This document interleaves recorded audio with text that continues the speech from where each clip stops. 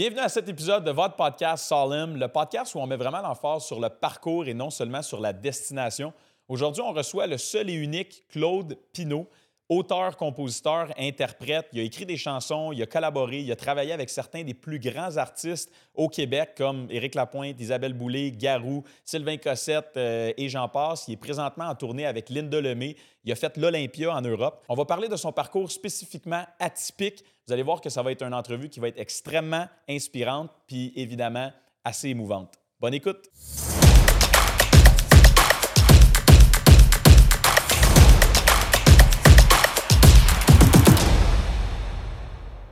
Salut messieurs! Hey, salut! Merci d'être là. Merci d'être là, Lou, encore une fois. Ben, Claude, quel privilège de te recevoir aujourd'hui. Tellement Vraiment. content d'être là. C'est un privilège pour moi avec. Ça faisait longtemps qu'on s'était vu, anyway. Ben Exactement, content. pour mettre- Oui, Ouais, t'as beaucoup raison. trop longtemps. Ouais, Pour absolument. pour que tout le monde soit dans le contexte, là, pour que tout le monde comprenne un petit peu le lien qu'on a ensemble, non seulement tu es un musicien aguerri, auteur, compositeur, interprète, mais on va parler de ton parcours, en tout cas. On va essayer de faire ça vite, ça va être très, très, très difficile, mais on verra ce qu'on peut faire dans ce sens-là.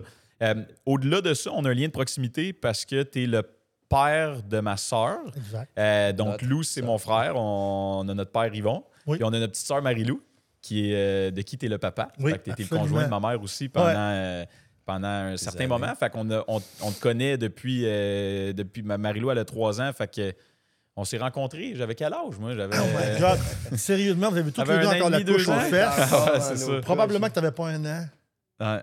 Ouais, Wow. vous étiez tout petit. Fait que c'est ça. J'étais bébé. Fait que bref, c'est un plaisir de te Hey. recevoir au podcast Vraiment. aujourd'hui. Ça va nous permettre de traiter de sujets que j'aurais peut-être jamais osé te parler. Oh! Fait que ça, je trouve ça vraiment, Ouais. vraiment excitant. Fait qu'on perd pas plus de temps. On rentre direct dans le vif du Parfait. sujet. Parfait. L'idée du podcast Solemn, c'est vraiment de mettre l'emphase sur le parcours et non seulement sur la destination. Fait qu'on veut savoir un petit peu justement comment que tu t'es rendu, où est-ce que tu t'es rendu aujourd'hui, comment que le Claude Pineault, qui est connu partout dans l'industrie aujourd'hui, a fait pour se rendre là. Fait que ça part de où? Ce serait ça ma première question. Ça part de où cette tu sais, dans la business, on dit cette fibre entrepreneuriale-là. Ouais. Mais dans la musique, je ne sais pas s'il y a un terme Fibre spécifique. musicale. Oui, la fibre Ouais, musicale. peut-être. Ouais, ben, chez nous, à la maison, mon père joue de la guitare, a toujours joué de la guitare, chante.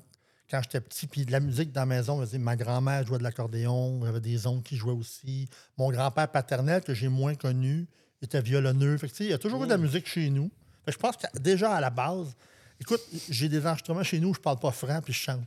OK. C'est Je suis tout sérieux? petit, tout OK. petit, puis je chante déjà. Fait que j'ai toujours eu ça dans Tu moi. l'avais. J'ai toujours- Crime, c'est comme, tu sais, tout bon joueur de hockey qui joue dans la NHL, il y a une belle photo avec, Oui. tu sais, il y a de la misère à se tenir debout, mais il y a le bon ton de hockey. C'est Puis, tellement fait un que bon c'est un peu le c'est même, c'est exactement ça. Moi, mon joueur de hockey, c'est mon père qui était le.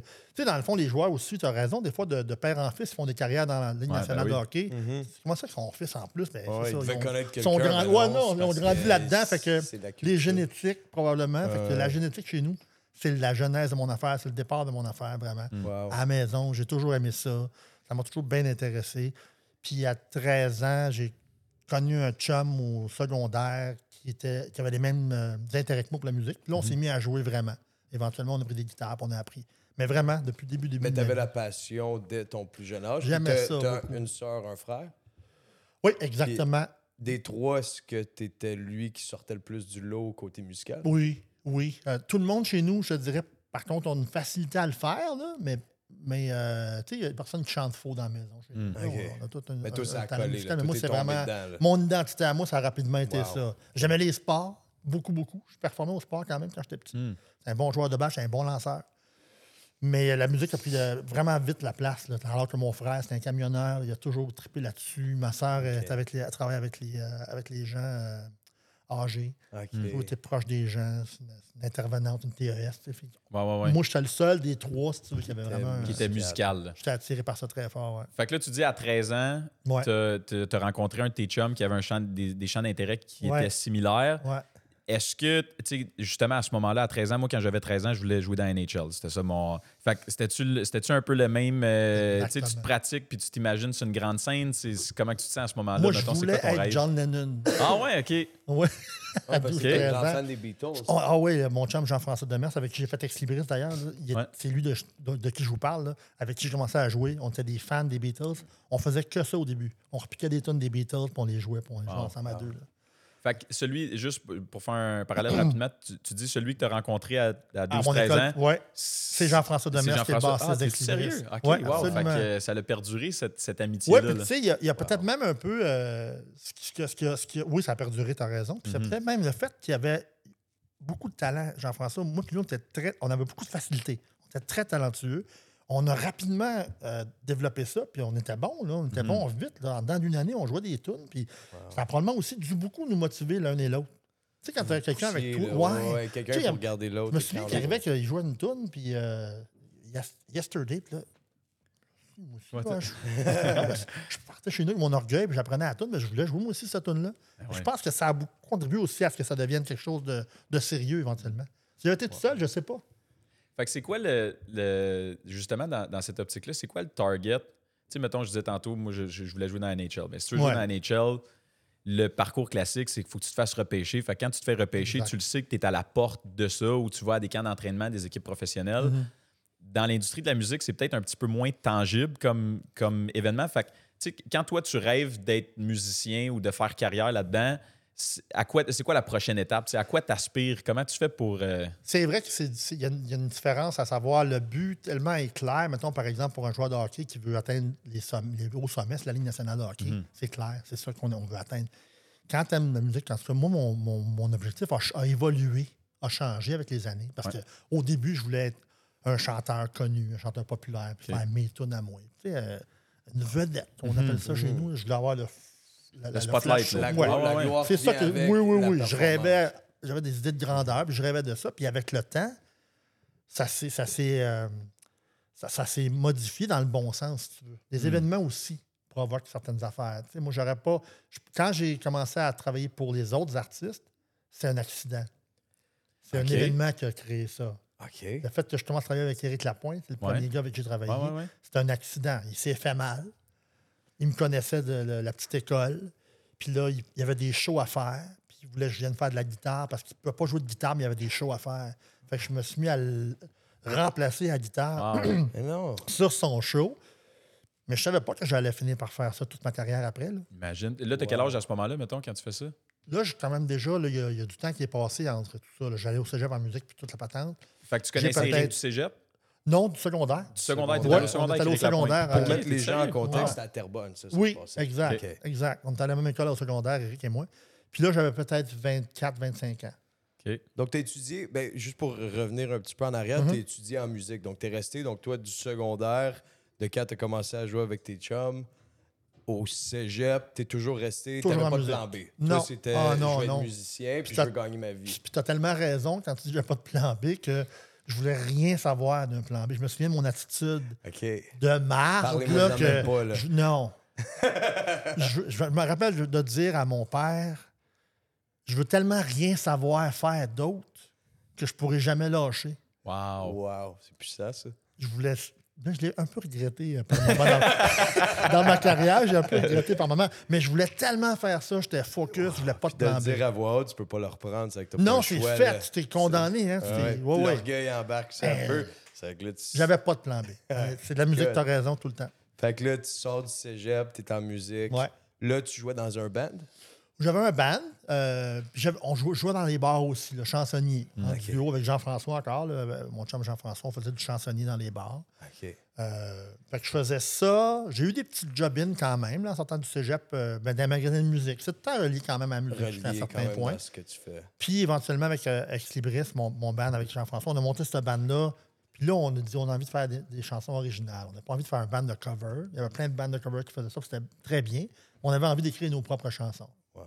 Mais tu sais, un mélange aussi, le fait d'aller au cégep, j'étudiais en chant au cégep.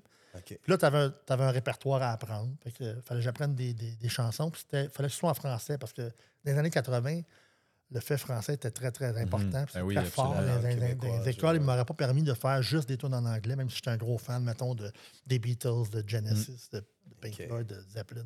Je ne pouvais pas chanter en anglais pendant mes études. Il fallait que j'apprenne des chansons en français. Fait que ça m'a vraiment donné comme... Ça m'a ouvert beaucoup sur la chanson francophone. Tout ça a commencé à faire... Ah, ben là, je pourrais peut-être faire ça, moi aussi, écrire des tunes. Il y a un marché. Ça a développé mon intérêt pour la chanson originale. Puis là, avec Jean-François, j'ai commencé à écrire des tunes. On a monté un band avec un troisième collègue qui s'appelle Stéphane Aubin. Puis là, on a monté ce projet-là d'album. Ben, en fait, pas d'album, c'est pas vrai. On a participé à un concours, on l'a gagné. Le premier concours qu'on participe, on gagne le concours. L'Empire des futurs sorts, ça s'appelait dans le temps pour ceux qui connaissent ça. Puis là, on a fait un album. Ça m'a carrément garoché là, alors que j'avais honnêtement pas tant d'expérience en écriture de chansons. C'est bang, bang, bang. Bing, bang, bing, Prenez la bang. décision de partir un band, de faire de la composition, puis là, Claude, tout en se dedans passe, de 2 ans, tout ça s'est fait. Là. Wow. On a monté notre band original. Gabriel, que vous connaissez, mon fils, lui était né. Là. Fait que c'était au monde, ça veut dire. Ouais, parce que... Vous êtes proche, un mois en âge des deux. Là. Fait que tu sais, c'est là que j'ai commencé à faire de l'original. Avant ça, jamais. Puis là, à quel point, mettons, quand vous partez votre band Ex Libris, vous faites le release d'un album, à quel point... C'est quoi tes attentes versus le succès que vous connaissez réellement? Ouais. Comment que tu balances ça, mettons? Comme ça? C'est ça qui arrive, hein? Mais oui, mais puis en plus, vraiment, dans notre cas, à nous, ça a été un succès d'estime. Il n'y a eu aucun succès. On a eu 2 chansons qui ont tourné un peu plus à la radio, mais pas tant.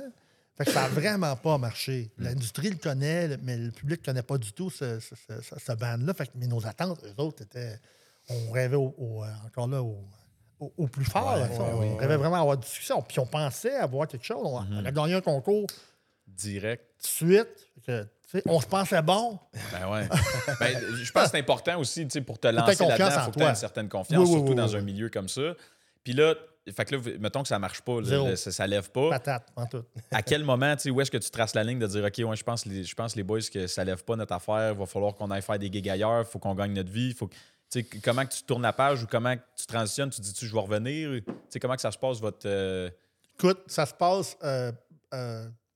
on va revenir à ce que je disais tantôt. Ça se passe, c'est toujours circonstanciel. C'est-à-dire qu'on n'a jamais dit... On ne s'est pas assis à un moment donné, les 3, en disant, OK, ça ne marche pas, on laisse faire. On était prêts à se relever les manches. On avait un contrat pour 2 albums. On devait en faire un deuxième avec cette maison de disque-là à l'époque. On va le faire, cet album-là. On l'a écrit. On a travaillé dessus. Puis moi, entre-temps, avec Éric, ça marchait très fort. Fait que toi, tu continuais en parallèle. Fait que là, j'étais là, puis en même temps, j'étais là. Puis ça devenait difficile de conjuguer les deux. Puis après ça, ma vie personnelle allait moins bien aussi. Ex Libris, dans le fond, ce qui est arrivé, c'est faire une longue histoire courte. Comme ça marchait pas, comme j'avais du succès là, comme j'étais occupé à faire des niaiseries aussi en plus, ça a pris le bord éventuellement. J'ai fait comme ça me prend un break.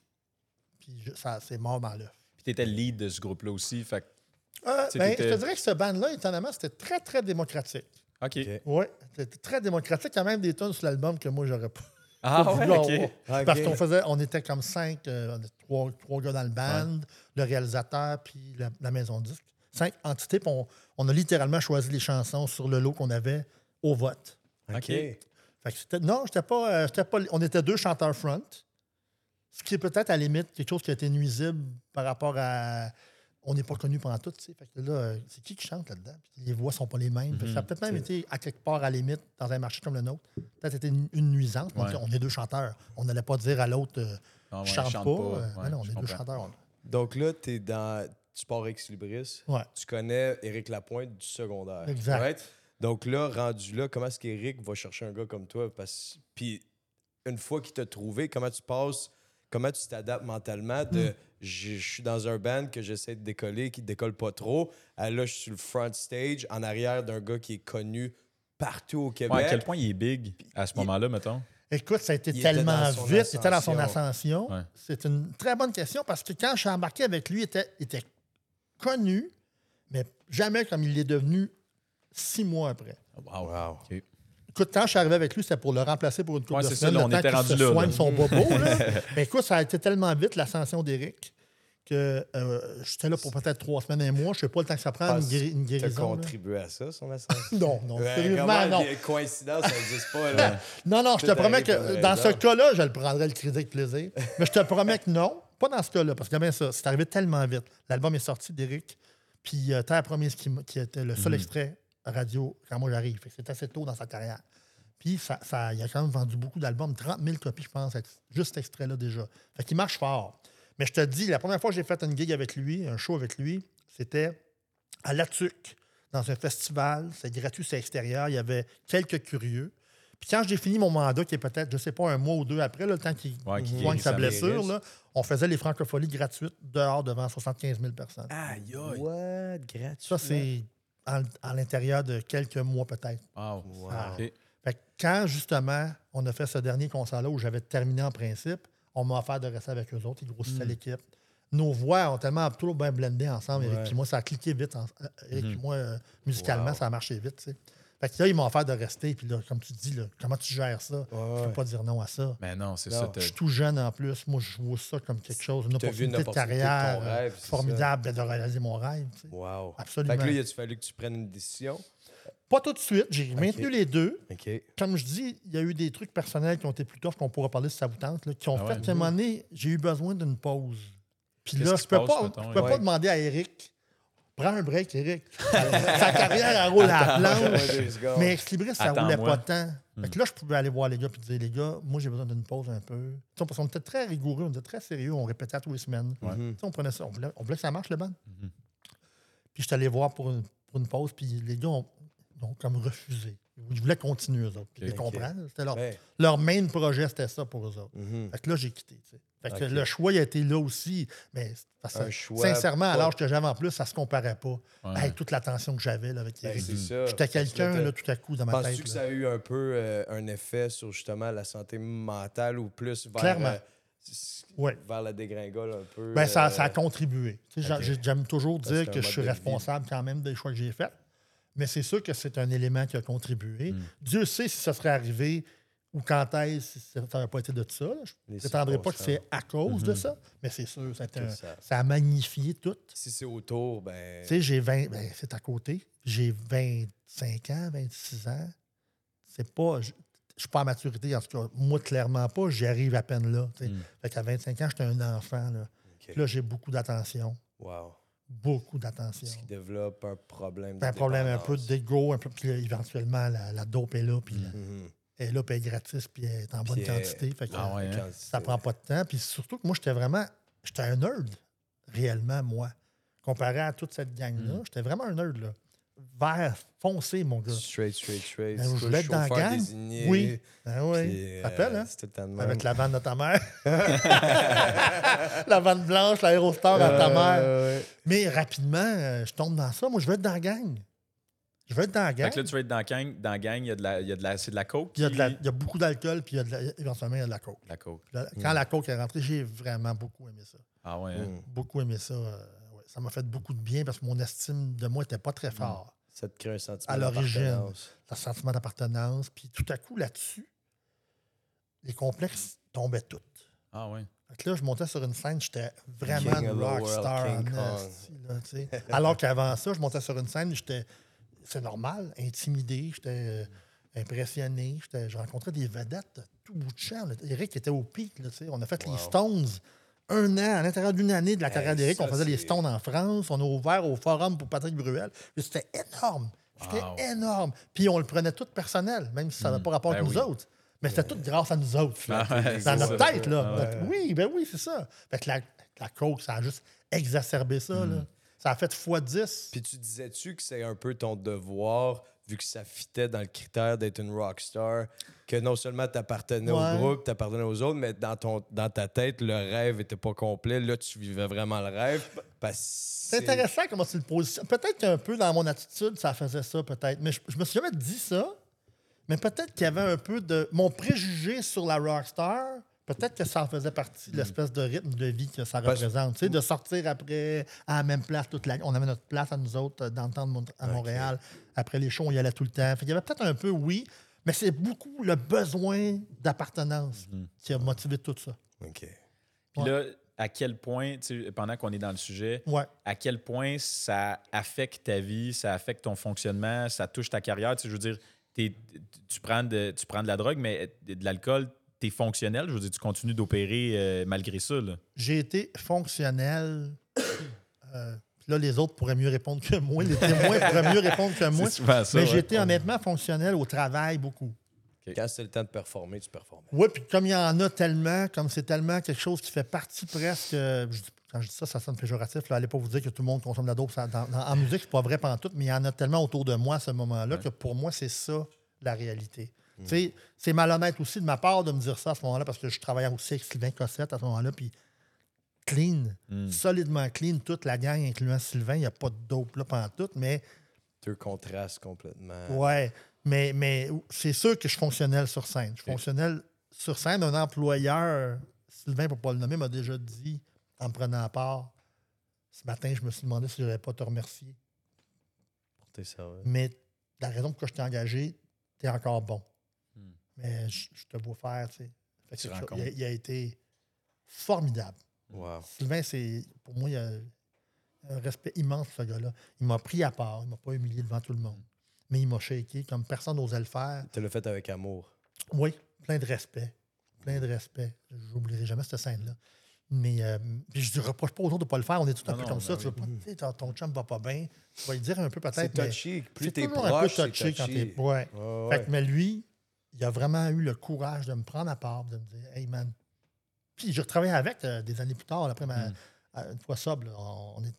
J'adore ça. J'ai une belle relation avec Sylvain. Mais c'est lui qui a vraiment. Puis probablement que c'est lui qui a commencé qui a semé une petite graine positive dans le C'est ça, sens. j'étais pour Quand demander il si ça m'a avait dit eu ça, un impact. je suis pas mal certain. Parce que ça, c'est l'été à 98, puis je suis rentré en détox à l'automne OK, de la même année. de la même année. Wow. Mais je pense que ça a commencé à. Parce qu'en fait, ce que ça a fait, c'est quelqu'un qui m'a dit hey, tu sais pas, moi, on voit tout ce qui se passe. Parce que, tu sais, moi, en tout cas, je sais pas vous autres, mais moi, je consommais, personne ne s'en rend compte. Personne ne s'en rend Il n'y en a pas de problème. Ils peuvent pas le sentir, ils peuvent pas le voir. Je suis normal, je suis tout le temps de même. Mais ouais. Ça Ils me ne connaissaient sauront jamais. comme ça. Ça Ah va ouais. jamais. Tout le monde le sait. Ah ouais. Juste qu'il ne sait pas que tout le monde le sait. Fait que quand lui me l'a dit, ça a fait un peu là. Ouf, si lui Ça veut s'en dire que rend ça compte, paraît, c'est ça. Puis si lui, il s'en rend compte, parce que Sylvain, c'était quelqu'un. Si je prenais un préjugé, Sylvain, c'était un gars qui était straight comme une barre. Fait que lui, il s'en rendra jamais compte. Éric, il sait qu'est-ce que c'est. Ceux qui partaient avec moi, ils le savent, mais lui, il sait pas ça. Là, lui, il me dit je t'avoue, man, ça va pas bien. Hein. je le sais. Fais quelque chose. Fait que c'est probablement le début de mon Donc ça a cheminement, été ton premier bas Le fond, premier là. choc, Ça a été ouais. ton premier Le choc. premier Donc, tu choc. passes du petit gars qui veut vivre son rêve, Ouais. il passe son band, il jumpstart avec un gars comme Éric Lapointe. Là, t'es rendu au sommet de ta carrière. Écoute, Puis là, tu ça roulait pognes une tellement. débarque. Oui, exactement. C'est la première fois que le party est fini. En tout cas, le party en cachette était fini. Là, Wow. tout à coup, j'étais plus self-conscious. Là. Mais ça peut-tu faire un espèce La paranoïa. d'effet contraire aussi, de fait de dire, tu sais, quand tu le fais en cachette, des fois, tu vas moins le faire. Je me rappelle mon père, une des premières fois, qui avait dit qu'il arrêtait de boire parce que c'était en question avec la garde de mon petit frère, bref. Puis je me rappelle, il buvait en cachette quand même parce qu'il n'avait pas adressé le problème réellement. Ouais. C'était juste parce qu'il y avait des conditions à respecter pour pouvoir voir Exact. son fils. Fait Bien sûr. il buvait en cachette, puis Pour on le satisfaire, savait oui. tous. Tu sais, nous, il nous disait qu'il ne buvait pas en cachette, mais nous, on le savait tous Ça qu'il buvait en paraît cachette, tellement, mais on je se voyais. disait, on n'en parle pas parce que s'il sait qu'on le sait qu'il boit, ben là, il se cachera plus puis il va boire plus. Oui. Tu sais. Fait que est-ce que ça peut faire l'effet intéressant. contraire aussi de dire ah ben là, à cette heure qu'il le sait, de toute façon, j'ai plus besoin de faire ça en cachette, tout le monde est au courant, tu sais, ou... Je sais pas pour les autres, mais j'ai l'impression que pour moi, si ça avait été un problème d'alcool, je sais même pas si je m'en serais encore sorti. C'est-à-dire que c'est tellement violent financièrement, physiquement. La coke, c'est pas... c'est une autre affaire. Là. Je te dis pas que l'alcool, c'est pas grave. Ah ouais. Mais c'est sneaky, l'alcool. Parce d'abord, socialement, Ouais. c'est pas mal vu. Au C'est- contraire, c'est même exactement. presque valorisé. Tu le On vois prend un verre partout. ensemble. On fait, tu sais, la coke, il n'y a personne qui dit hey, on fait de la poudre en fin de semaine. non, On fait c'est pas ça. En parlant d'autre chez vous, c'était bon l'autre jour. Ah, Il n'y a ouais. pas de Pas ça. de- Là. Il y a pas quelque chose de plus tabou d'SPDC dans ou ça. Fait que je ne sais section pas si ça provoquerait ça à cause de mon choix de consommation. comprends. Peut-être qu'effectivement, mais peut-être prendre à boire en cachette. Tu sais, moi, je ne veux rien m'enlever. Là. Je suis très, très content depuis consommer de coke, évidemment. Ouais. Mais je suis très content d'en avoir consommé pour ce que ça a provoqué dans ma vie après. Tu sais. Mais l'alcool, c'est beaucoup plus difficile d'arrêter. L'alcool, puis évidemment, les drogues par intraveineuse. Ouais, ouais. Merci, j'étais peu heureux, fait que j'ai pas touché à ça. Mais T'avais peur des aiguilles. mais je la, pense. ouais, j'avais peur pour Mais vrai. c'est- ben, tu sais, Sinon, qui Dieu sait- sait ce que j'aurais mais fait. qui C'était sait- game, là. Qui Ah ouais. sait où est-ce que tu aurais pu amener ça, right? Une fois On que tu es saura parti, jamais. si tu n'avais Oui. pas arrêté, à un moment donné, la coke, c'est plus assez. Non, Après exact. ça, tu sais, je n'ai vu en Absolument. thérapie, là, moi, du monde Oui, qui se la oui, oui. shootait Ah dans oui. un coin d'yeux. Ah oui, oui, parce absolument. Que ça faisait plus rien de la sniffer. Puis tu là. sais, ça, c'est l'autre affaire que je sais pas si tu vas être d'accord avec moi, mais l'autre affaire que moi, en tout cas, j'ai à quoi j'adhère par rapport à la consommation, c'est que il n'y a rien que j'aurais pu ne pas faire. J'exclus jamais. Oh, moi, j'aurais jamais touché à ça. Oh, moi, j'aurais jamais fait ça. Moi, je ferais pas ça. Moi, je ferais pas ça. Ouais. Hey, je me En rappelle consommation, il n'y a prendre pas grand-chose que j'aurais pas fait. je me rappelle prendre des bar mat shots. Ça veut dire tout le restant de drink Ouais. qui tombe sur le matelas en arrière du bar. les restants de drink. Faut t'aies Puis vu que soif, là. C'était gratuit, tu Oui. verses le coin du drink. Imagine-toi. D'une shot, puis tu prends ça. C'est parce que c'était gratuit, puis c'est de l'alcool, puis jamais gaspiller une goutte. C'est ça. Jamais. Fait que t'étais un peu dans le même. Ouais. Puis Ouais, je suis d'accord à jusqu'à quel 100%. point, tu sais, là, t'as l'épisode avec Sylvain Cossette qui t'aborde. Ouais. Après ça passe de où? Tu sais, là, t'es fonctionnel, tu travailles avec Éric encore, vous avez encore cette espèce de gloire-là. Et ça Ouais. t'amène où? D'une par la certaine suite? manière, je suis resté. Ben, écoute, je dis ça comme je te dis, je dis ça pour faire rire un peu, mais il faudrait demander à mes employeurs, eux autres, si j'étais vraiment Si, ouais. fonctionnel. Mais je pense que oui, je pense que je suis resté fonctionnel jusqu'à la dernière minute. Mais la consommation, elle a toujours augmenté. C'est ça l'affaire aussi, c'est que, tu sais, moi, j'ai consommé pas longtemps. Là. J'ai commencé à consommer 2 ans avant de tomber, je pense. Peut-être 3, mais ça, je suis jamais sûr du nombre d'années, même pas des années. Tu sais, Ouais. 2-3 ans. Fait que la chute était très, très rapide et abrupte. Fait que quand Sylvain m'en a parlé, ça allait déjà vraiment pas bien. Je consommais déjà beaucoup depuis T'étais un bout, vers la là. fin. J'étais vers la fin. Fait qu'à un moment donné, il est arrivé juste l'inévitable, c'est-à-dire que je suis parti pour faire un show avec Éric, puis je suis pas rentré pendant 4 jours. J'étais ça dérape 4 jours. Non-stop. Wow. Non-stop. Pas Là, dormir. Tu dors pas. ta mère devait me chercher en esti. Ah ouais. J'étais ça dérape solidement. Donne pas Ça, de nouvelles c'est- à personne. Non. Ben non. Puis tu t'en fous rendu là. Tu t'en fous. Parce que là, on s'entend-tu qu'après 2-3 jours, tu tripes plus. Ça, c'est l'autre affaire. C'est que je tripais plus à la fin. Je consommais pour pas être straight. Pour survivre. Je consommais pour pas être mal de toute la merde que ça faisait. Au début, tu consommes pour le plaisir. Puis plus ça va, puis plus tu consommes pour pas être straight puis réaliser ce que tu fais. Wow. Tu comprends? Pas te rendre compte de De l'impact que ça a négatif, sur ta ouais. vie immédiatement. Puis là, à ce moment-là, est-ce que tu le payes ton stock? Tu disais au début c'était gratuit, mais là, as-tu comme un aspect monétaire aussi là-dedans? Il y a un ou- aspect monétaire pareil, parce que tu sais, je disais, oui, c'est gratuit. Sur le party, tu Ouais. vois, il y en avait souvent, mais je veux dire, moi, j'étais en plus, j'étais un consommateur hyper. Je suis une mouette. J'étais un gars qui. T'es un extrémiste, là. C'était... Ah, ouais, il n'avait jamais assez. Éric me disait de me calmer, là. OK. Wow. Ça te donne une idée. Ah ouais. Ah ouais. C'est pas drôle, tu sais. Fait que je consommais, ça me coûtait de l'argent beaucoup, là. Fait que là, quand tu pars sur cette fripe-là pendant 4 jours, Ouais. c'est-tu après que ça débloque? Je suis À quel point tu perds tout rendu là? Le 4e jour, là, quand j'ai arrêté de consommer, c'est mon dealer qui m'a dit: je te vends plus, il faut que tu te reposes. Wow. Puis je me suis reposé sur un dimanche. T'es-tu sérieux? Je ris, mais c'est pas drôle. Non, mais écoute. Tellement fini, scrap, puis je veux juste qu'ils m'en vendent encore. Puis je me couche là en me disant, mais je me lève, ils vont m'en vendre. Je veux que je dorme. Je vais dormir. Mais là, en me réveillant, là, j'ai appelé quelqu'un pour demander de l'aide. Puis il m'a amené directement à un centre de désintox. Wow. C'était le début de mon cheminement. Là. Wow. Puis t'es resté Félicitations. combien de temps en thérapie? J'ai fait deux tentatives. OK. Une première qui était ordinaire, puis la deuxième qui était la bonne. Quoi? Jusqu'à maintenant, c'est Ouais. la bonne. Je suis resté un total d'1 an et demi en thérapie. Wow. Interne, là, de novembre 98 à janvier 2000. Wow. C'est longtemps. ça. Là, je t'imagine, tu sors de thérapie, tu as ton backpack. Qu'est-ce que tu fais? Tu repars de où, le rendu là? As-tu les mêmes contacts? As-tu les mêmes connexions?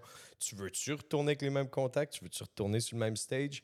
C'est quoi? T'as-tu encore une guitare? Toutes ces T'as-tu encore réponses. une guitare? J'ai encore grâce à ta mère. Votre mère est allée chercher ma guitare au pawn shop, Hmm. à Takamine. T'es allé J'ai chercher pas au de pawn mari, shop? j'ai plus ma guitare à Takamine. J'ai amené au pawn shop. Il n'y a rien, Tu j'aurais pas l'as-tu encore tourné. à ce jour? Oui. Wow.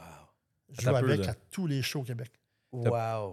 Ton gagne-pain, ta guitare, Ma guitare est au pawn t'as shop. été la vendre au pawn shop. Ben oui. C'était rendu que la coke était Si plus j'avais pu importante que la vendre ma musique. mère au pawn shop, je l'aurais vendu. Mais écoute, c'est pas Wow. vrai, là. Si j'avais pu vendre, dans le sens que tu peux genre, je rempruntais des guitares. J'ai fait semblant d'avoir besoin d'une guitare pour aller l'amener au pawn shop. Aïe, aïe. Rien que t'as plus de morale. En tout cas, moi, j'avais plus de morale. J'avais plus de, mes principes étaient totalement partis. Il n'y en avait plus, là. Wow. Fait que quand je sors de là, c'est sûr que j'ai mes doutes. Fait que je pensais qu'on m'engagerait plus. Je n'étais pas sûr non plus de temps si je voulais retourner à faire ça parce que j'avais peur. J'avais la crainte d'avoir envie de consommer encore, puis de reconsommer encore. Là, je voulais plus consommer. On s'entend. J'étais décidé que ça ne me tentait plus, mais j'étais conscient que c'était moi le problème, pas la dope. Fait que j'avais peur de retourner dans ce milieu-là. C'est sûr, j'avais des craintes. Fait que j'ai étudié en informatique pendant presque 1 an. OK. Wow. 6 mois au moins en informatique. Puis le téléphone s'est mis à sonner parce que les gens ont entendu parler que j'étais sorti de là. J'avais quand même une réputation de musicien qui n'était Ben pas oui. tant abîmé que ça. Puis comme c'est un milieu, je vais dire un milieu ouvert, Les arts, c'est quand même des gens qui sont ouverts. Je m'étais pris en main, je prenais soin de moi. Fait que le jugement n'était pas si sévère que je craignais. Les gens savaient. Les gens n'approuvaient pas ça. Mais les gens faisaient il prend soin de lui. C'est un bon musicien. On va lui donner une chance. C'est un beau milieu, je trouve, pour ça, l'industrie de la musique. Fait que, bref, le téléphone s'est mis à sonner. Puis là, je fais des petits remplacements ici et là. Puis à un moment donné, Éric m'a appelé. Il était en train de préparer un album live. Il dit tu as chanté ces albums. Peux-tu venir jouer de nous autres live? T'sais, on va s'occuper de toi, on va prendre soin de toi. Puis c'est vrai qu'ils ont été hallucinants avec moi. Là. Ils t'ont protégé Ils m'ont protégé. Parce qu'eux, je suppose, sont encore sur le party à ce moment-là. Puis pas tout le monde de la gang. Hein? Ouais, Ceux que moi, je m'intéressais parce que, tu sais, il y a des gars là-dedans qui sont... Puis aujourd'hui, honnêtement, sont tous pas mal tranquilles. C'est tous des vieillards comme moi. Ouais. Eux autres, ils ont compris qu'à un moment donné, il y a une limite, contrairement à moi. Tu comprends ce que je veux dire? Fait que non, mais ils ont été bons. Ils m'ont protégé. Fait que là, j'ai lâché l'école parce que, honnêtement... Mon métier, c'est ça. Je t'aurais pas dû faire un informaticien. Non, oublie ça. Je suis en programmation. Non, t'as raison à 100 000 à l'heure. Programmation. Wow. Programmeur analyste que j'aurais fait que je pensais. Wow. Il n'y a aucun Il y a un gros marché pour ça. Il aurait peut-être fait de l'argent. Non, j'aurais fait bien plus d'argent. Ah ouais, c'est ça. J'en aurais encore. Puis là, tu es plus heureux, par exemple. Voilà. Là, t'es rendu, tu retournes avec Éric qui t'appelle, il veut te revoir. Oui. À ce moment-là, vu que tu as été si longtemps perdu dans la drogue, t'as-tu peur d'avoir perdu ton edge? T'as-tu peur d'avoir perdu le petit oomph? Je l'avais perdu. Okay. En tout cas, je l'avais endormi. Il était dans le coma, mon edge. T'avais plus de cornes sur les doigts. J'avais plus de cornes sur les doigts, c'est vrai. Puis ça m'a pris quelques mois à retrouver ma shape, pour vrai. Wow. Parce qu'en thérapie, il faut dire que j'avais pas droit à ça. C'était une thérapie qui était très, très sévère. Puis toute distraction, tu n'y as pas droit. Il n'y a pas de télé, il n'y a pas de nouvelles extérieures. Il fallait que tu appelles pas par semaine, 5 minutes, 10 minutes. Tu es tout seul avec toi-même. Ce qu'il faut, à mon avis. Pas de télé, pas de téléphone, je ne veux pas savoir ce qu'ils font mes chums. Surtout pas de guitare. Pour moi. Fait qu'il n'y a aucun instrument de musique. Là. Ah ouais. Ouais. C'est comme une bonne technique, mettons, selon toi, aujourd'hui, avec du recul? Ou? Pour tous, sûrement que non. Y a-t-il une technique parfaite pour tous? Mais moi, ça a fonctionné.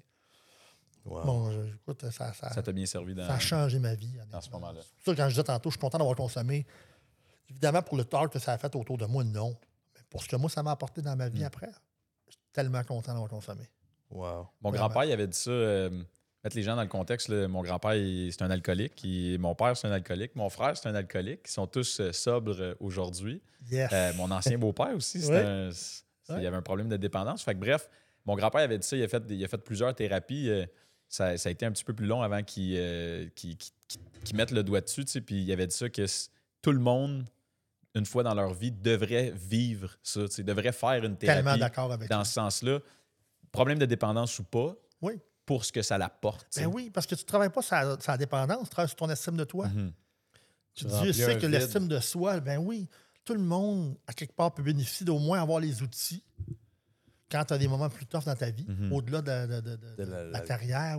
Tu sais, la vie, là, c'est pas vrai que l'objectif, ça devrait être heureux. Non, ça devrait être de bien gérer quand on ne l'est pas.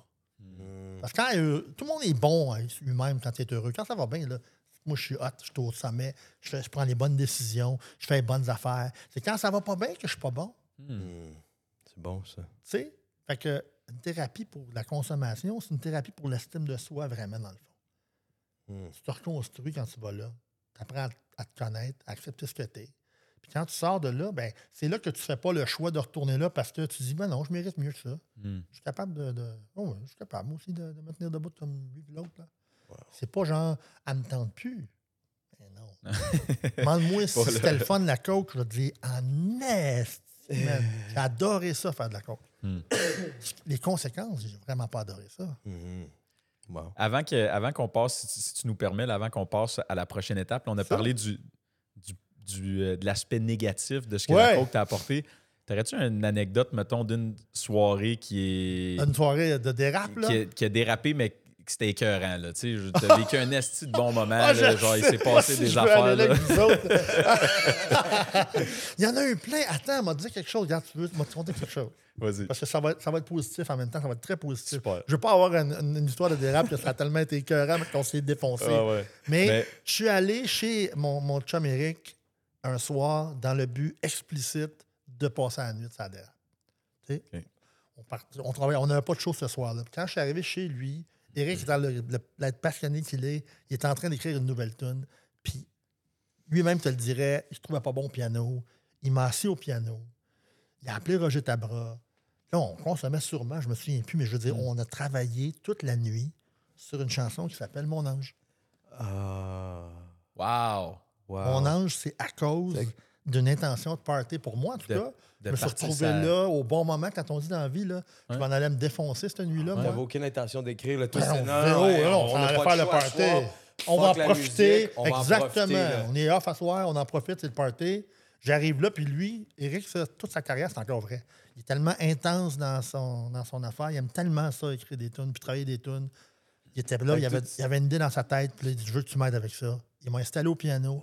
T'étais-tu en crise? T'étais-tu tabarnak, Éric? Je me souviens pas parce que je suis tellement content. Tu sais, depuis.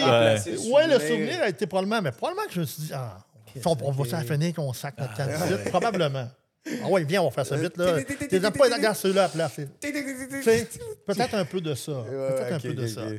Mais bon, c'est ça. Bref, ça, c'est un soir de dérape potentiel. Donc, mon ange est né. C'est un soir d'une intention de dérape. L'intention de dérape. Ça bat toutes les attentes que j'avais en posant cette question-là. Je savais pas aussi que t'allais avec cette question-là. Puis attends, puis ça, tu sais, pour moi, c'est le début de quelque chose, là. Mon ange a fait de moi un compositeur intéressant pour les autres. T'as ton nom. Mon nom associé à un succès. Wow. Tu sais, associé à un succès. Puis le pire, c'est que moi, j'ai pas connu le succès de mon ange, vraiment. Le pic, j'étais en thérapie. T'es en thérapie. OK. Fait que là, t'as pas d'ordi. Ben, pas d'ordi. Il n'y en a pas vraiment dans ce Non, j'ai pas droit à ça. J'ai pas de télé, rien. Je me souviens que mon père, qui vient me visiter un dimanche, me dit, écoute, pour te donner une idée de comment que ça marche à roule à la radio, tu sais que je suis fier de toi. Puis quand tu joues, ben, je change de poste. Je suis capable de l'entendre. Il est plus capable de l'entendre. Elle jouait tellement à la radio. Non. Elle joue tout le temps. Aïe. Moi, j'ai pas connu ça. Je suis sorti de là au bout d'un an et demi. Elle était encore... roulait, on s'entend, j'entends souvent à la radio, ça roule encore, mais ça roulait. Mais jamais comme, tu sais, le pic de mon ange. Le fameux 6 à 6 de c'est quoi à l'époque. Là, ça, fait que là, toi, tu sors de thérapie, ça veut dire que tu as un gros chèque qui t'attend. Ah, ça, c'est bon, ça aussi. Je lève ta question. Ça n'existe pas au Québec, des gros chèques. C'est vrai, en plus. Composer des tunes au Québec, à moins de faire un album au complet, puis avoir 100% de tous les droits, puis ça marche à l'os, là. C'est pas lucratif. Même pour Éric. Ben là, c'est ça. Lui, il a écrit toutes ses tunes. Ouais.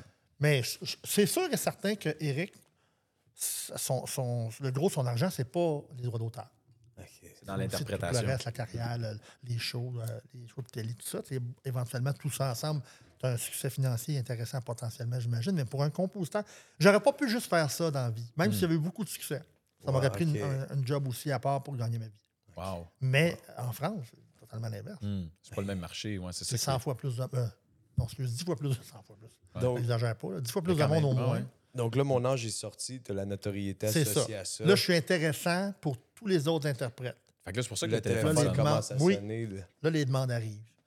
Puis je suis associé à un auteur qui a eu un succès fou chez nous. Là. Roger Tabra, il a été tellement connu au Québec. Fait que je suis indissociable de lui. Fait que j'ai écrit 3-4 tonnes avec lui qui ont marché aussi. Là. Pour Sylvain Cossette, je pense encore à toi. Je m'en veux, une année Renault. On a écrit des tunes après ensemble à cause de mon ange. Puis tout à coup, j'ai une notoriété.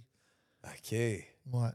Fait que là, à partir de ce moment-là, justement, tu sors de là, le monde te connaisse plus que jamais dans l'industrie. Non seulement que tu avais déjà des liens tissés, mais je veux dire, là, les gens te connaissent encore plus. Ils savent que tu vas mieux. Ouais. Le téléphone se met à sonner. Ouais. Éric t'approche. Tu prends la décision de retourner avec Éric. Il se passe quoi dans cette partie-là de ta carrière?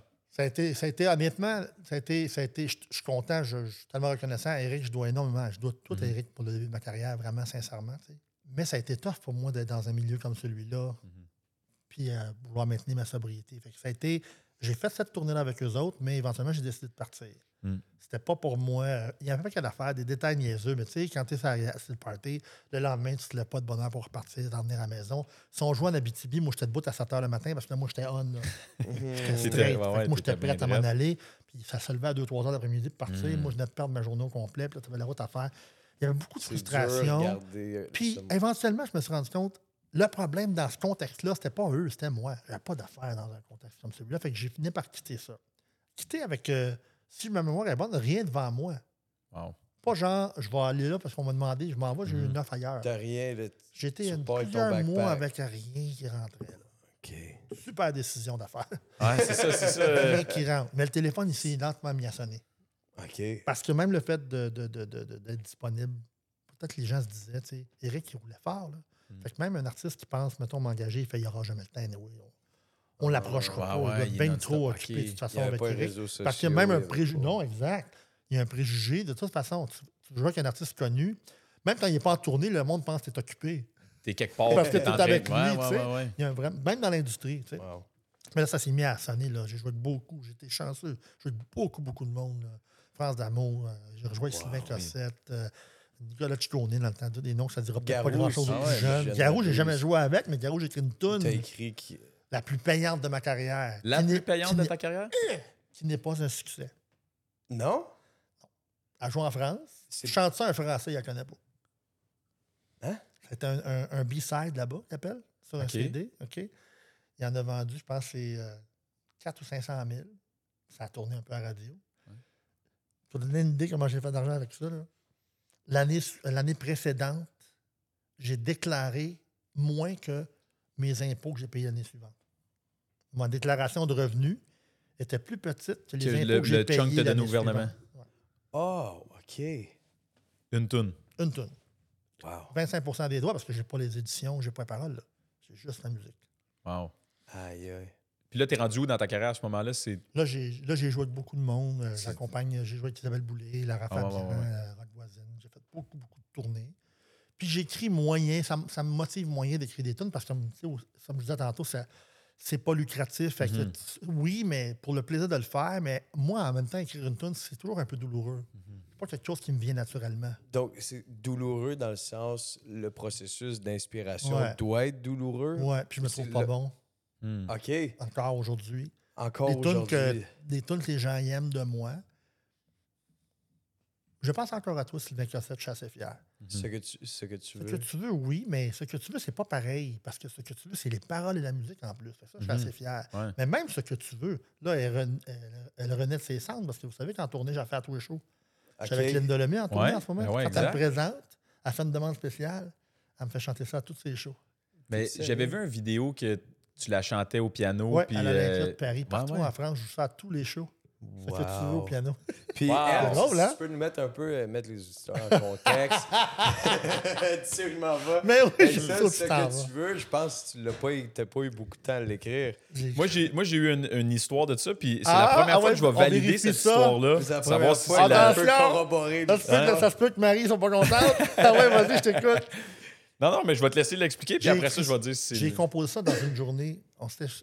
Là, c'est flou, le souvenir précis, mais de mémoire, moi et ta mère, on s'est disputés. On s'est chicanés. Puis elle était partie. Peut-être que c'était pour faire des commissions. On était peut-être pas parti fâché avec ça, mais je me suis mis à imaginer que ça ne marche plus. Mm. Puis c'est fini entre elle et moi. Puis j'ai écrit ça.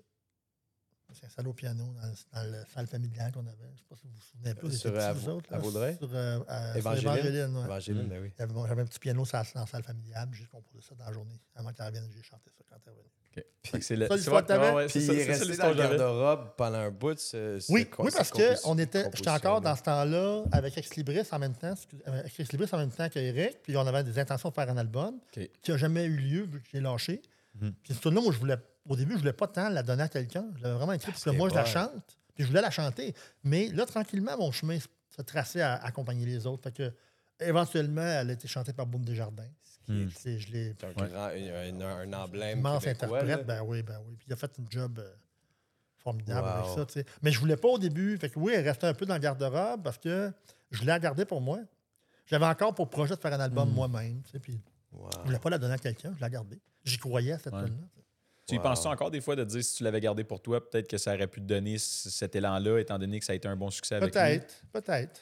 On ne saura jamais, hein? Ben non, mais c'est sûr. Écoute, puis tu sais, sûr, je dis ça, puis c'est ainsi, comme je dis, là, c'est la première fois de ma carrière que j'ai autant place sur une scène. C'est pas ça pour reprocher ça aux autres. C'est pas la job d'un accompagnateur, c'est d'accompagner, ça le dit. L'artiste, c'est pas à avoir la lumière. Puis là, elle me fait une place formidable devant un public qui l'adore, elle. Puis Mais qui t'imagines... Parce que là, c'est Ouais. ça. Là, Parce que imagine l'artiste pour qui tu tu tripes sur cet artiste-là, toi, tu vas le voir, tu as payé 50 €.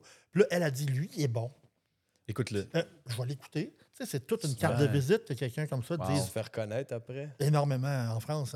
Parce que c'est ça. Là, présentement, tu es en tournée avec Lynda Lemay. Ouais. Tu fais du back and forth en Europe pas mal non-stop. Oui.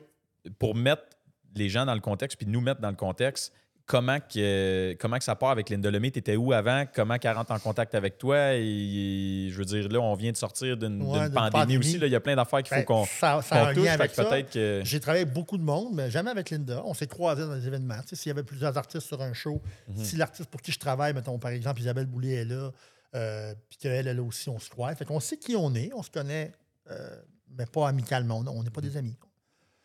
Puis la pandémie arrive. Puis là, la pandémie arrive, nous autres, l'industrie, ça a fermé, évidemment, comme plein d'affaires. Complètement, là.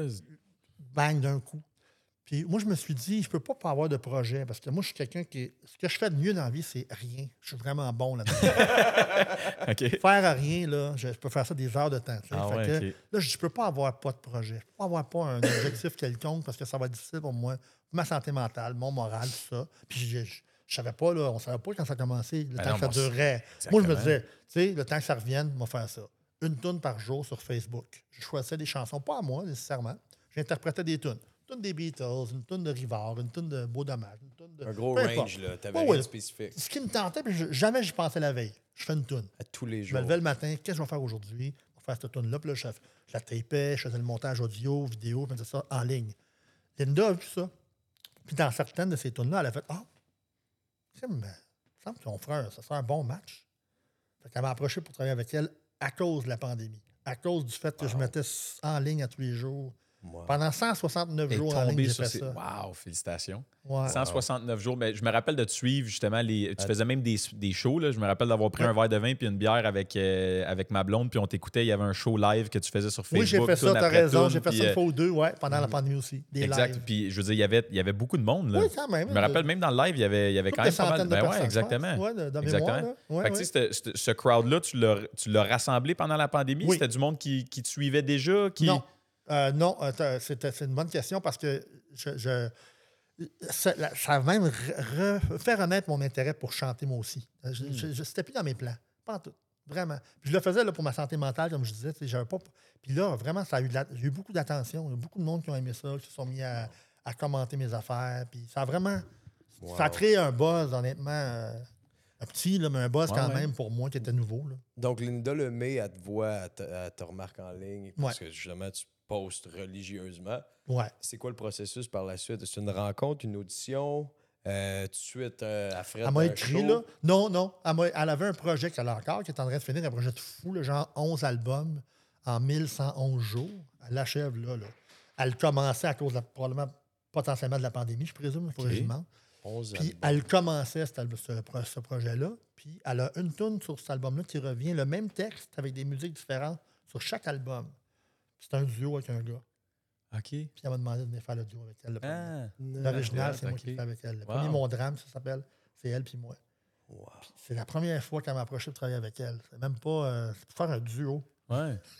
Ça commence pas pire. C'est même pas bien joué. Comment tu te sens? Tu reçois l'appel? Ouais, c'est ça, quand le téléphone... C'est super excitant qu'elle me demande ça. Je veux dire, je suis hyper touché, flatté. J'y crois moyen, médium saignant. Puis se sentir à la hauteur, c'est une bonne question, tu sais. Mais se sentir à la hauteur encore là, sincèrement. Puis elle m'a fait faire des affaires dans le studio. Si ça avait été mon ami, on ne les aurait pas fait. J'aurais dit non, t'es folle, il faut pas faire ça. Là, je ne connais pas, je ne peux pas dire ça. Chante ça, c'est bien trop haut pour moi, ça n'a pas de bon sens. S'il y avait eu des caméras, ça n'était pas beau, me twister pour faire ça.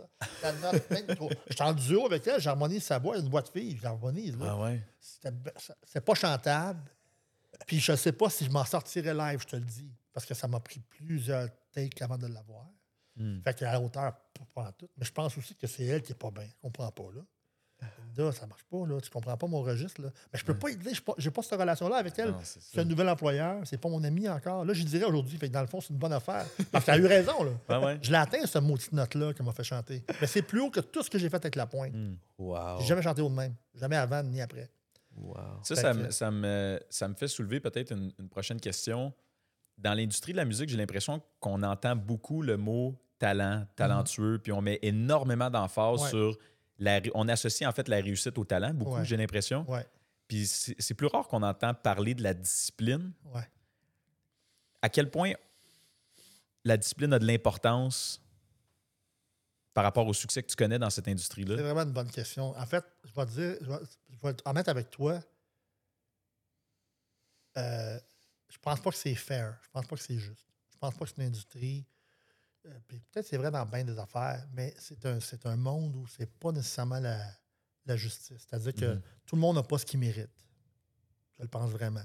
Puis le travail, indéniablement, comme dans n'importe quoi d'autre, va probablement contribuer très fort à ce que tu arrives à quelque chose, là. Mais le talent, l'attitude, plus que le travail, puis peut-être quasiment plus que le talent, à mon avis, l'attitude. C'est un monde, c'est un réseau social, dans le fond, qui existe depuis toujours, la musique. Puis c'était le fun à côtoyer, c'était le fun à travailler. C'est sûr, si t'es ponctuel, si t'es fiable, un artiste va te demander ça, ou tu as un show à telle heure, tu arrives en retard. Il faut une rigueur, tu sais. Mais c'est pas vrai que je prétendrais pas que j'ai travaillé tellement fort pour en arriver là. En fait, moi, mon talent était mon ami et mon pire ennemi. Je suis arrivé rapidement à un résultat qui est quand même plus que potable. Je suis chanceux, je suis né avec ça, là. C'est pas quelque chose que j'ai travaillé et que je mérite. Je l'avais avec moi. Quelqu'un qui est bon en dessin, Je suis bon en assistant musique. J'entends vraiment très, très bien. Tu as une ouïe parfaite. J'ai un perfect pitch qui appelle l'oreille absolue, ouais. Fait que j'ai beaucoup de talent. Il y a plein de notes, en fait. On peut en entendre plein. Ça, c'est un si bémol. Ah là, c'est trop, là. C'est trop. L'autre, c'est un si bémol, ouais. Ah ouais, non, c'est quoi cette histoire-là? C'est fou, ceux qui ont un J'entends les notes. Un pitch perfect comme un accident de char, mettons. Il va garder de dire c'est en quelle note. T'échappes de quoi à terre? C'est comme, OK. Oui, puis tu sais quoi? Hein, c'est un jeu que vous faites, ça? Ah, l'accident, là? Ah, ça, c'est un... Il va pas aider. Non, moi, je pense que c'était tel. Crie, attends, madame, refaites-le. Mais moi, en fait, mon oreille, je pense qu'elle n'est pas absolue. Avec les années, je pense qu'elle est relative, mais très, très forte. Parce que si je vais jouer longtemps dans un band où on désaccorde nos guitares un peu plus bas pour le registre du chanteur, on va dire, là, après, je viens mélanger. Comme là, je te dis, c'est un si bémol, c'est peut-être un la, c'est peut-être un si. Okay. Pas mal sûr, c'est un si bémol. Mais un perfect pitch, lui, c'est aucune hésitation. C'est tout de suite. Mais tu l'as dit. Mais je l'ai quand même. Fait que ça pour dire que moi, le talent m'a amené à la carrière que j'ai. Pas le travail. C'est pas vrai. Puis si j'avais travaillé, la carrière que j'aurais. Sérieusement. Si tu avais combiné ça. Ça n'aurait aucun bon sens. Wow. Ça n'aurait aucun bon sens ce que j'aurais pu faire. Parce que moi, mes limites, je les connais, là. J'en ai à peu près. Ah ouais. À cause du fait que par le manque de pratique, le manque d'exercice. Tu sais, j'ai jamais fait ça de ma vie, moi. Wow. Jamais travaillé. Fait avoir travaillé de façon plus assidue, ton succès aurait pu être plus grand. Ça aurait été décuplé, probablement. Ah ouais, hein? Des choses que j'aurais pu faire. Parce qu'il y a des choses que je ne peux pas faire. C'est normal parce que je n'ai pas développé ça. Je ne peux pas être le guitar hero dans un band. Je ne pourrais pas être le Stéphane Dufault d'un chanteur dans la vie. Pas parce que je ne suis pas un gars talentueux, parce qu'il faut aussi la pratique. Hein. Ça, je ne l'ai pas. J'ai beaucoup développé, par exemple, ce que je fais. J'ai pratiqué beaucoup en jouant beaucoup. Je veux dire, forcément, pour strummer une guitare, je suis solide parce que je l'ai fait beaucoup dans un contexte de show. Mais développer quelque chose de plus... j'aurais eu une carrière... Les possibilités, en tout cas, auraient été beaucoup plus grandes que ça. Puis là, ce que tu vis avec Lynda Lemay présentement, est-ce que tu as l'impression que c'est comme un second souffle à ta carrière? C'est comme un pic que tu n'aurais peut-être pas pensé atteindre? Moi, je pensais que c'était fini. Ça fait 2 fois dans ma carrière que je pense que c'est fini. Par l'âge, puis par circonstance. Par l'âge, c'est un domaine aussi où les jeunes poussent, puis ils engagent des jeunes, c'est normal. Moi, c'était pareil avec Éric. On arrivait là, pour la saveur du mois. Ben là, moi, c'est sûr qu'à l'âge que j'ai, je m'attends à ça, c'est tout à fait normal que ça va ralentir, mais ça ne ralentit pas encore. Ça fait 2 fois que je me cherche une vraie job et que je ne peux pas rester à ma vraie job. La job veut rien savoir de moi. La job veut rien savoir de moi, je suis content. Mais la pandémie m'a... Lynda, c'est un miracle. Ça n'a pas de bon sens. Puis est-ce que ça t'intéresserait d'écrire pour des plus jeunes artistes de la relève, justement, où c'est rendu à ton âge, c'est plus difficile de t'adapter aux changements musicaux, ça t'intéresse moins? C'est pas que ça me tenterait pas, c'est que je pense pas que j'ai ce qu'il faut, puis je dis pas par excès d'humilité, là, parce que comme tu as dit, je suis pas assez à jour. Puis me mettre à jour, là, non, ça ne tente pas. Ça ne tente pas plus. Non. Fait que non, je pense pas. Par contre, je pourrais réaliser des albums, je pourrais accompagner les artistes, mettons, avec c'est quand même un métier, tu sais, que je pourrais partager mon savoir, mes connaissances. Mais d'écrire pour eux, non. Je laisserais ça De ça à d'autres. Puis au fil des années, est-ce qu'il y a beaucoup de chansons que tu as écrites que personne n'a jamais entendues puis jamais vues? Non. Parce que comme pour tout le reste, j'ai pas travaillé si fort que ça. Fait que j'ai peut-être un catalogue d'une centaine de chansons, pas plus. Wow. Pas plus que ça. Pour 30 ans, c'est pas beaucoup. Fait que la plupart ont été en disqué. Celles qui ne sont pas en disqué, c'est parce qu'elles sont pas bien bonnes. De toutes les chansons que tu as écrites, Oui. c'est laquelle tu as préférée? Ah, ma préférée. La musique dont je suis le plus fier, qui revient souvent dans les conversations, c'est la chanson « Je pense encore à toi » que Sylvain Cossette a popularisée. Ça, c'est la musique dont je suis le plus fier. Après ça, j'ai écrit une toune qui m'a suivi toute ma carrière, puis on l'a mis sur le deuxième album d'Ex-Libris, que, comme avec Ce que tu veux, je ne voulais pas la donner à quelqu'un. Je trouvais que le casting n'était pas... C'était moi le casting de cette toune-là. Elle s'appelle « Assis sur le bord de l'amour ». Ça, je trouvais ça... L'image était belle. C'est comme une espèce de petite excitation quand tu rencontres quelqu'un. Là. Oh! Ça clique ensemble, c'est le fun. C'est ce moment-là que j'ai réussi à décrire dans une petite toune de... Ça, j'ai mis ça sur l'album d'Ex-Libris, fait que c'est pas un succès, évidemment. Mais je pense encore à toi, je pense que c'est vraiment la toune. Puis s'il y en a une, tu pouvais nous jouer, tu choisirais laquelle? Aucune. non, mais écoute, ça pourrait être ça. Ça pourrait être Assis sur le bord de l'amour. Ça pourrait être... à moins qu'il y ait une demande spéciale. Quelque chose qui... si on peut finir l'épisode là-dessus, évidemment, que tu nous joues une toune, ça serait un moment extraordinaire. Ça va faire plaisir.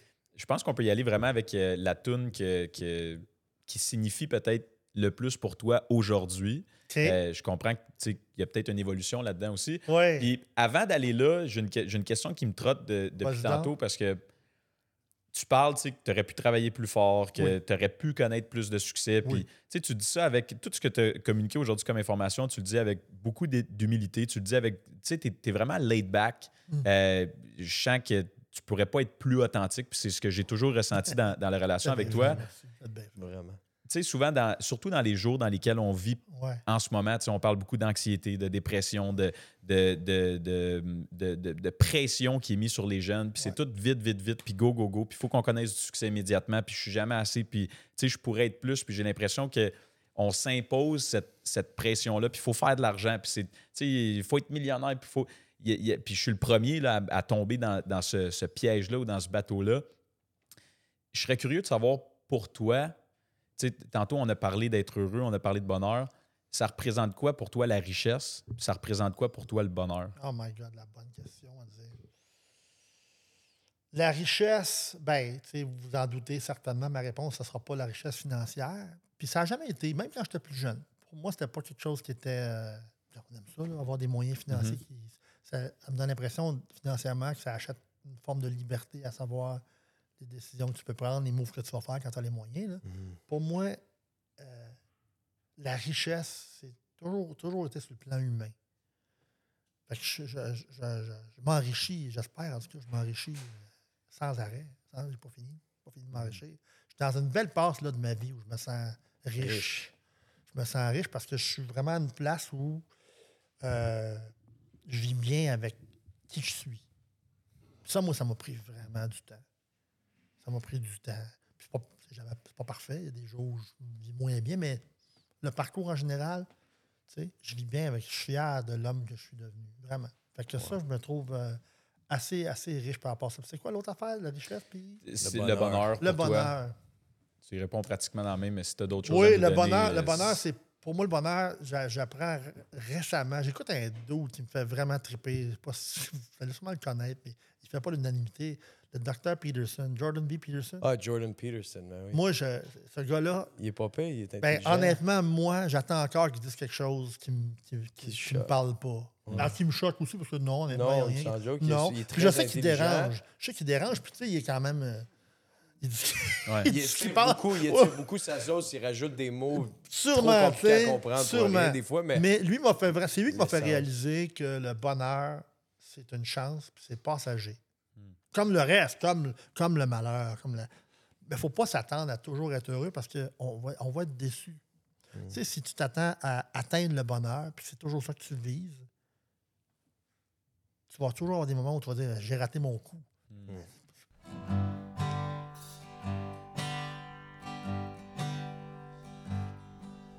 On ne dirait pas qu'on se connaît pas, qu'on est au premier jour,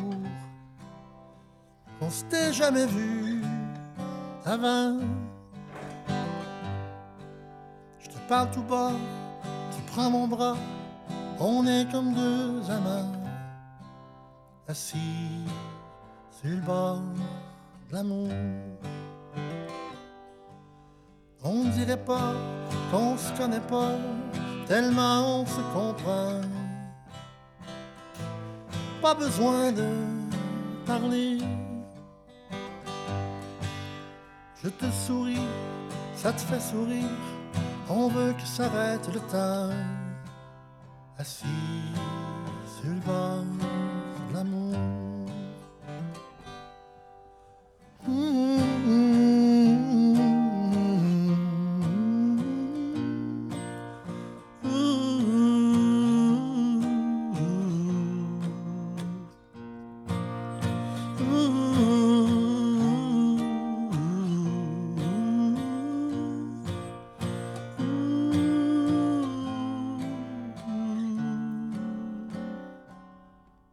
On dira pas qu'il faudrait pas, on en meurt d'envie. Laissons parler nos cœurs. Si seulement, pour un moment, on s'était fait la cour, assis sur le bord de l'amour, assis sur le bord de l'amour. Hallelujah, baby. Merci d'avoir écouté. J'espère que vous avez apprécié. Assurez-vous de vous abonner à nos différentes plateformes de réseaux sociaux, à notre page YouTube et à votre plateforme de balado, de podcast préférée pour rester à l'affût des prochaines entrevues et des épisodes qui vont sortir dans les prochaines semaines. À bientôt!